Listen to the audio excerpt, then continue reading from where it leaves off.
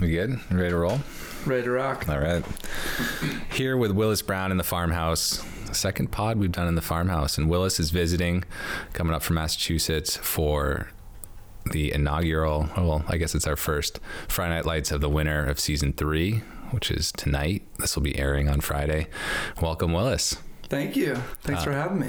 Willis, I've known for a few years now, I think. He let's see, we first linked up in Tuckerman Ravine, midwinter, for midwinter powder, sneaky sleeper powder day.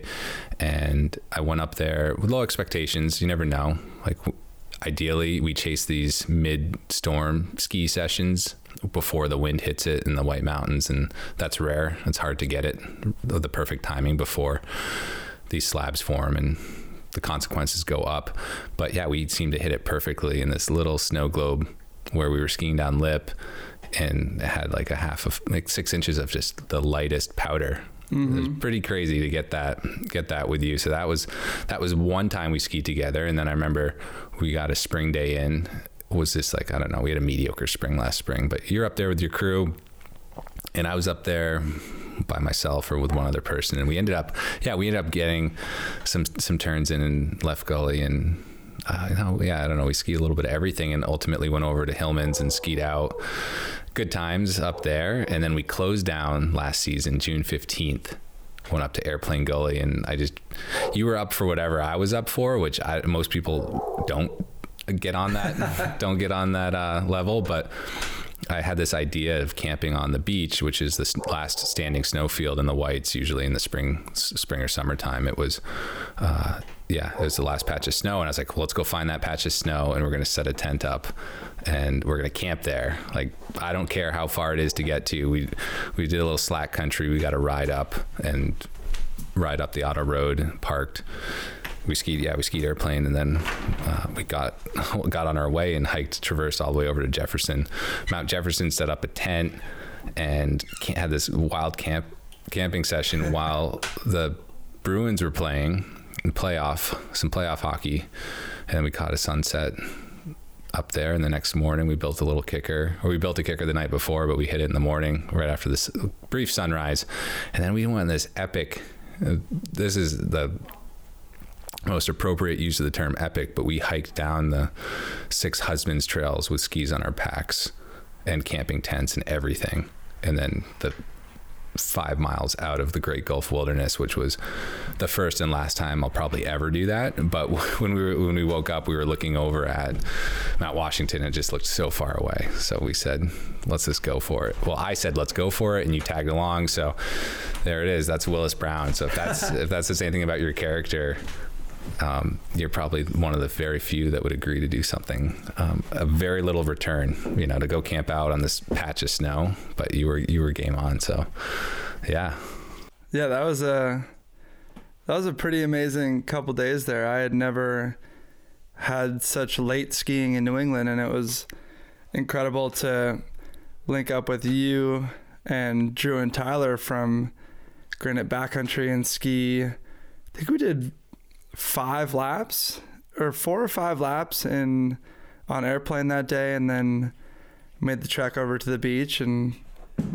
had just a great time setting up that jump. And the hike out was definitely a long walk in the morning, but it was really cool to complete that whole loop and have a summer ski adventure.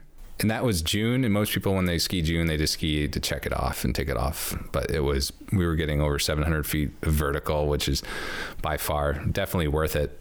And it just says, we had a great winter last winter, but for anyone looking to get out late spring, that backside of the Northern Presidentials sort of holds like the last great runs, whereas like Tuckerman Ravine rots out and the approach gets worse and worse.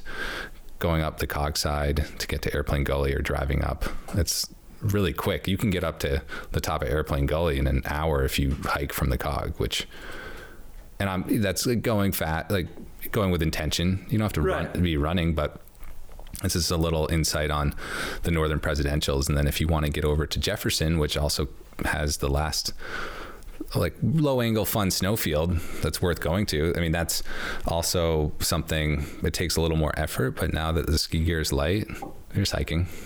And that airplane line was, with enough energy and enough strength, you could ski that 8 to 10 times in a day and never be bored once. No, but it is a long, steep boot pack, and it I don't know, it does add up. But so tell me, give me the quick rundown. Who is Willis Brown? Oh, wow. All right. Born and raised in the North Shore of Boston area, about an hour north of the city, and started skiing in my mom's backpack at about 8 weeks, and on my own at Sugarloaf at about 2.5 to 3 years old. So that was super fun on the Moose Caboose up there.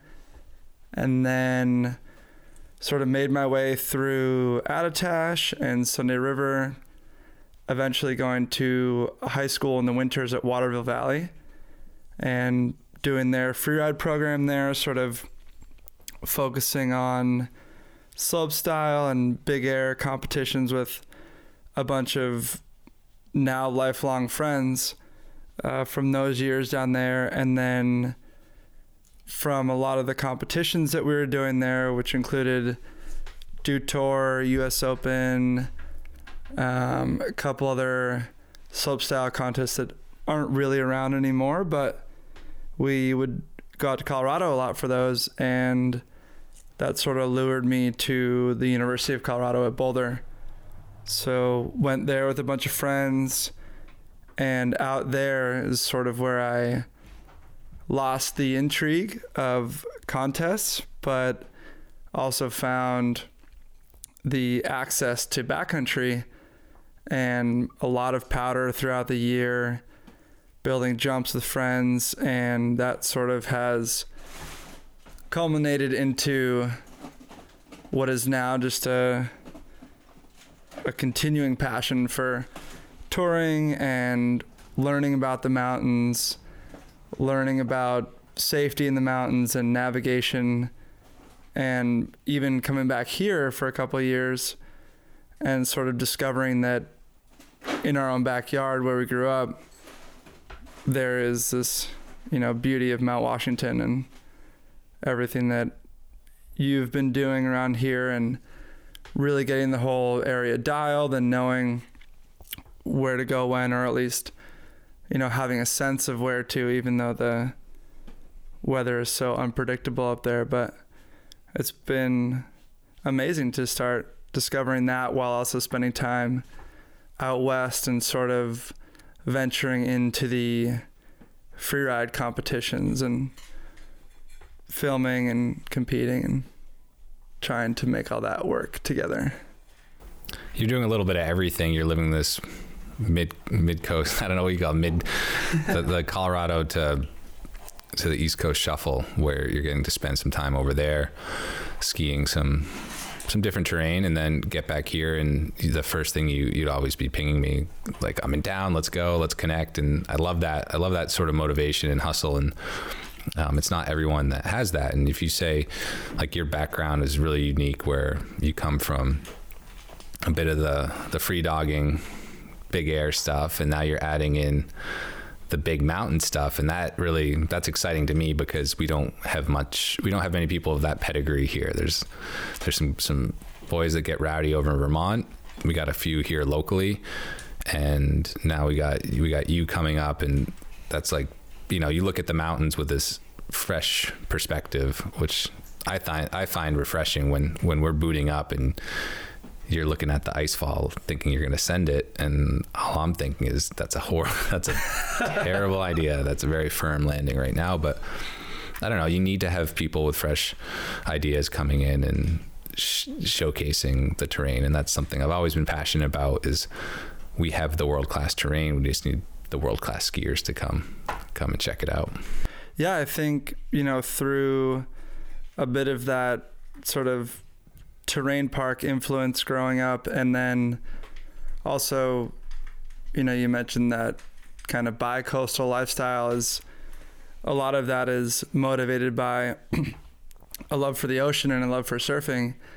And I think it's really cool to look at the mountains in a way that, you know, you need to be safe and you need to know what you're doing and pick lines that you think you will complete to the bottom, but also have that sort of, it's fun to have that playful idea in the back of your mind of maybe this is an air here or this is a big surfy carve here. And sort of, I think everybody adds their own little bit of spice into the lines that they're skiing or the face that they're looking at. So that's a good transition into you're going to be going out west to do some of the Freeride World Tour events this winter. So tell me a little more about that and how you're preparing for it and what to expect and how are you going to approach those lines? Yeah, so there's sort of the main Freeride World Tour, and then there's the 4-star level below it where there's a couple of competitions at Revelstoke, Kicking Horse, Crested Butte, Taos, and a few other spots in California. And it's really cool. You know, it's a lot of great people who are all like-minded and motivated by the same thing that's really stemming from a love for the mountains and a love for skiing these different lines. And I think when I get into those contests, having done a few before, I just really want to ski it my own way and, you know, like have fun with everybody. And I think it's such a great community of people who all just really want to get gnarly and shred the faces together and share that experience at the end of the day. And hopefully I'll find some lines that people aren't skiing or ski a similar line to they are, but add some different tricks or add some different style into it and just take a bit of a fun approach to it and just enjoy being there and be grateful that we have these faces to ski and hopefully have enough snow on them at the same time. So I'm pretty green to the Freeride World Tour, this qualifying circuit. Like, how do you prepare for these events, and how do you just sign up and like think you just like go into I see those videos of people on these ridge lines with this start gate and they just go. And the misconception is that these events are all beautiful powder and really like, oh, they close off this section, they're going to ski it first tracks all themselves, but it's not quite like that, is it? No, it's not. I think aside from last year's first stop in Japan, I've never really seen a stop that has untouched POW. And also, you know, there's a closed off area, or the zone, if you will, that men, women, skiers, and snowboarders will all be riding by the end of the day. So you might have the first run of that day, if that's how the roster and schedule is situated, but you may have the last run of that day. And it was untouched POW when you looked at it the first time, and now you have to equate for all those tracks in there and remember where you wanted to go. And as far as the registration goes, I was fortunate enough to do well in a few contests last year, which helps bump you up on the registration format because there's first come, first serve for timing when registration opens, but there's also people who are ranked, and if you're above a certain level of ranking, you can register for each event and you're essentially guaranteed a spot. And then when the registration closes, anyone left, it depends on when they registered after the opening of it. So it's not just everyone can come in and try it. You sort of have to work your way up, but it's definitely something that a lot of people are really passionate about, including myself. And there's so many good people who are there that really just want to have the best day possible and have everyone get home safely, but also try and push their own limits and get into new terrain that they might not otherwise experience, and see if they can put some tricks into a line or have the best line of the day as far as the judges are concerned. It sounds like there's a fair amount of structure to this. It's not just willy-nilly a bunch of guys getting loose. There's a format to it, and it's I guess more than it appears. You gotta scout your line, you get a little training, maybe in the zone or not.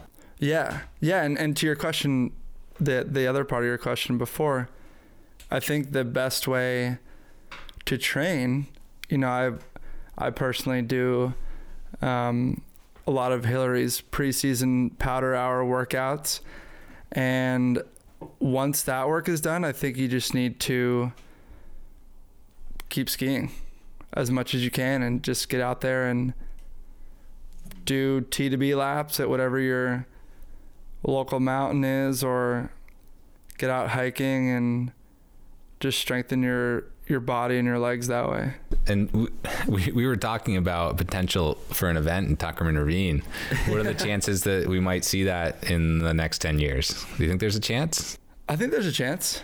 I think there's definitely enough of a desire for it, and enough people who would get behind some higher level East Coast event, because anyone who's been to Tuckerman Ravine knows that it's really such a stadium aspect in a way, where you can stand in one spot in the bowl and see everything, and it would be an amazing place to have some kind of enduro contest, or just solely a free ride line choice contest, or any number of things could happen in there. But I think it's a really great place to showcase the potential of Northeast accessible backcountry skiing, and also the talent that comes from the area or wants to come check out the area and see how their skills line up against one of the best areas to ski in New England.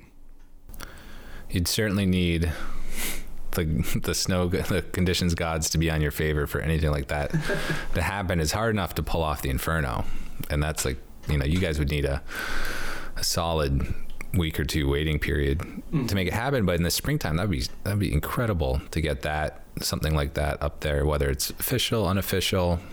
I'm not saying anything, but it would be fun. That would certainly draw some attention, and it would just be remarkable to watch, because we get up there and we see the same people up there, year over year, a couple new faces in there, but in general, like getting some people that this is their specialty, because it is a skill, skiing these lines. And I think that's a really important way to look at the mountains, is like, what does this top to bottom run look like? And you don't get to do that much in avalanche terrain, usually skiing from point to point, waiting for your partner.